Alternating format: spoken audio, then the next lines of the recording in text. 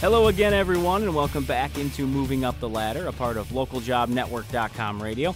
If it's your first time listening, this podcast is designed to aid in the success of your career or business by bringing you insightful professionals to fill your head with knowledge. This time around, we're talking about the negative effects of a single word. And this word we often think and say shows we're afraid in relation to our career or development. Giving us the details and helping us all fight through this urge is Marsha Reynolds. With her doctorate's degree in organizational psychology, Marsha has coached many talented individuals, and she's also the author of the bestseller Wander Woman: How High-Achieving Women Find Contentment. Marsha, thanks for joining us today. Thanks, Tim. Glad to be here. Well, it is an interesting topic, but I did want to give listeners an idea of where you're coming from, a little bit of the work you do. So if you could fill us in on your professional experience. Sure. So I've been working as a professional coach for the last 17 years, and I work primarily with managers and executives in corporations. But prior to that, I worked in employee development and leadership for 17 years in companies. So I've always been working with people to help them develop themselves as well as their careers. And that's what I think is great. I think you have a tremendous perspective on this and, of course, working with individuals and seeing and hearing things firsthand. So let's get into that question. I'm sure people are wondering, well, what is that word that we're talking about? So what word that you came up with, essentially, that we use all the time, what shows fear and how does it show and say that we're afraid? It's the very common word, but. And for years, I'd been hearing people say, this is what I want to achieve, this is what I want to do. I know how to solve that problem, but... and then it stops them, and then they never do it. So, what is it about that word then? Why do we do that? Is this a natural thing that happens within us? Well, what people don't realize is that your brain's primary function is to protect you. It's not there to make you smart and brilliant and successful. That comes later. First, it says, I'm going to keep you comfortable, and I'm not going to really make you have to think too much. And so it creates these reasons. I say rationalizations. We're master rationalizers. So there's something we want, but, well, I can't do it now because of this, or if I do it, this is what people will think. I don't want to deal with that. There's always this brilliant but that follows what we really want to do. And then we believe it. We believe it to be true. I do find that interesting that it's sort of rooted in this protection of us. When it comes to our career developing, though, what are we really afraid of, I guess? What does it come down to that we're protecting ourselves from in many cases? Tim, that's the question. Oftentimes I say, what truly is the worst that can happen? How likely will that happen? And if it does happen, what will you do? So when people tell me, well, I can't really go to my boss and tell them that, I always say, so what would be the worst that could happen if you talked to your boss and told them, you wanted more responsibilities, you wanted a raise, you wanted to change? It's possible that the boss could get angry, and then what would happen? And it's more likely that the boss would either just say yes or no. What's really the reality of the situation and how will you deal with it? And then I always ask them, so what would be the bigger regret? That you ask them the question and they responded negatively, or that you never asked the question? Okay. Is there a reason that we tend to, I know you talked about the protection side of things, but is there a reason we go to that worst case scenario? Like, why can't we think in these positive terms unless we talk it out? It sounds like once we start having that conversation, we can turn our mind around, but why so much of a worst-case scenario? And it is that, it's that worst case always. It's right. Not even just, well, maybe, something slightly bad could happen. I always say people catastrophize everything. And again, it's because we're so afraid of losing credibility, losing the position I have, losing people liking us. That's huge. We want people to like us, so we don't speak up. And because we have these fears and we don't articulate them and we don't speak about them, they take over. So I always say that, if you're aware of what your brain is doing, then you can master your brain. If you're not, and it just acts automatically, then the brain is the master of you.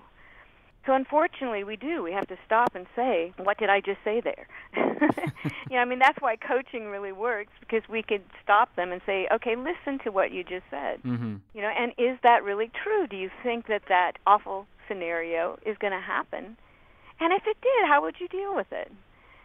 Just asking those questions. But you can, if you stop and ask yourself those questions, after a while, you can get good at questioning your brain. I often ask myself when I make a quick decision, and I say, okay, so why did you do that? Is it really a good reason, or is it a rationalization? Right. And so many times I say, well, it was a crazy rationalization. Go do what you're supposed to do. When we're talking about the word but, you had mentioned in an article that it allows us to do or not do certain things. Can you give the listeners an idea of what that really allows us to do, sort of gives us permission to do in these circumstances? You mean when you look at the word but? Right. When you, again, you talk about these rationalizations, what does it stop us from doing, or what does it allow us to do, either way you want to look at it? It's putting all the reasons on the table. Okay. And so I say, let's just look at all of them first, and then you can analyze if they're good or bad. Because in truth, people always say, well, I acted logically. Well, no. The brain makes decisions with emotions, and then we justify them with logic. And so you need to step back and say, okay, here's the decision I'm making. What are all the reasons that that I put into that? What are all these buts? and really think them through. You use your logic to really analyze the emotional decisions that you made. And even the most, quote, logical people, it's just the way the brain works. Everything operates through the emotional system first, and then it's filtered through that. We don't have control over that. And then we get to think about what happens. So Sure. That's why you have to step back. It's like you almost like suspend yourself and you become the observer of how your brain is working. And it's really fascinating when you set it all out on the table and go, oh, well, look at that. Isn't that amazing what I do? No, and you get to laugh at yourself. Right. A number of the things you brought up, you talk about, okay, what's the worst that can happen? This person reacts this way, or you feel embarrassed or rejected, things like that. Does the word but, where does the sort of self-doubt come into play, or knowing yourself, self-awareness? Where does that come into play with all this? The less confidence you have in a specific situation, the greater the fear. Mm-hmm.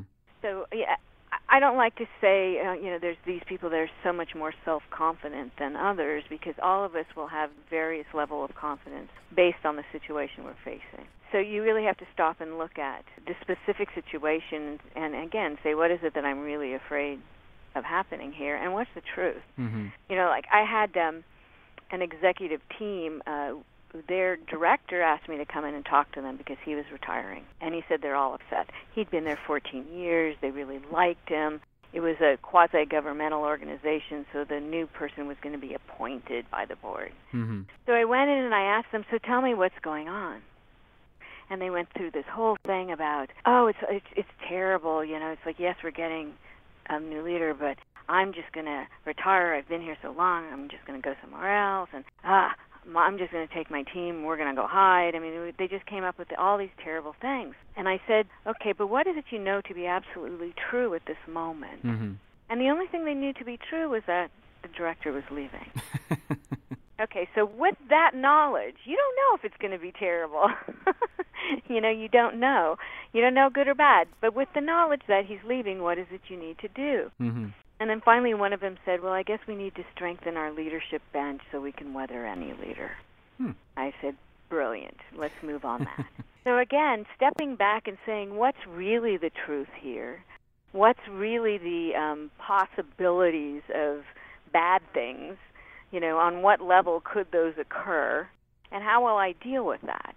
Those are the questions we have to continually ask so we can really look at, what is true, what is real, and Sure. what am I going to do? Right. Are there any scenarios or circumstances where maybe that initial fear or doubt can be used to motivate us, whether it be, someone like yourself as a coach that can help bring that out, or maybe we're looking at something on our own? Is there any way that it can be used as a positive, sort of I don't know if it's a negative motivation or how it would be phrased, but is that something that can be brought about? Well, there's two things that come up for me when you ask that.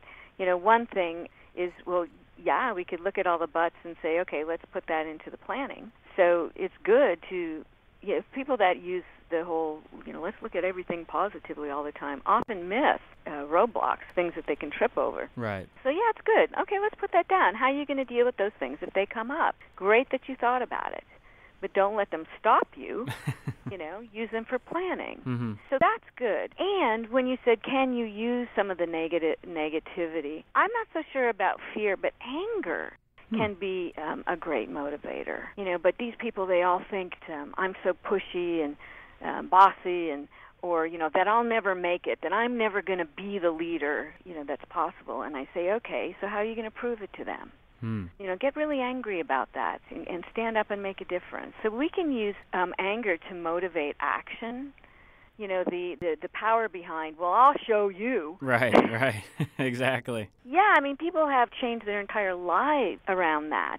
And sometimes when people get into the complaining mode, I say, okay, when's this going to make you angry enough to do something about it? And so I flip their fear into a little bit of anger. Right. And yeah, you don't want them to sustain anger, so anger needs to eventually move into passion for what you're trying to achieve, because you don't want to be angry for a very long time. But it's a great launch to make a change in your life. I think it's a very nice way to put it. I think that gives people another nice perspective on this subject. We are getting low on time, and I appreciate the conversation. I think areas of psychology in the brain and how we function, I think, are always fascinating. I hope our listeners can take away some ideas from this as well. I wanted to give you the last sort of portion of the episode here, just to give the listeners maybe a final message that you'd want to lay out there, a nice takeaway from our conversation that you think would be important for them to hear as we wrap up the conversation.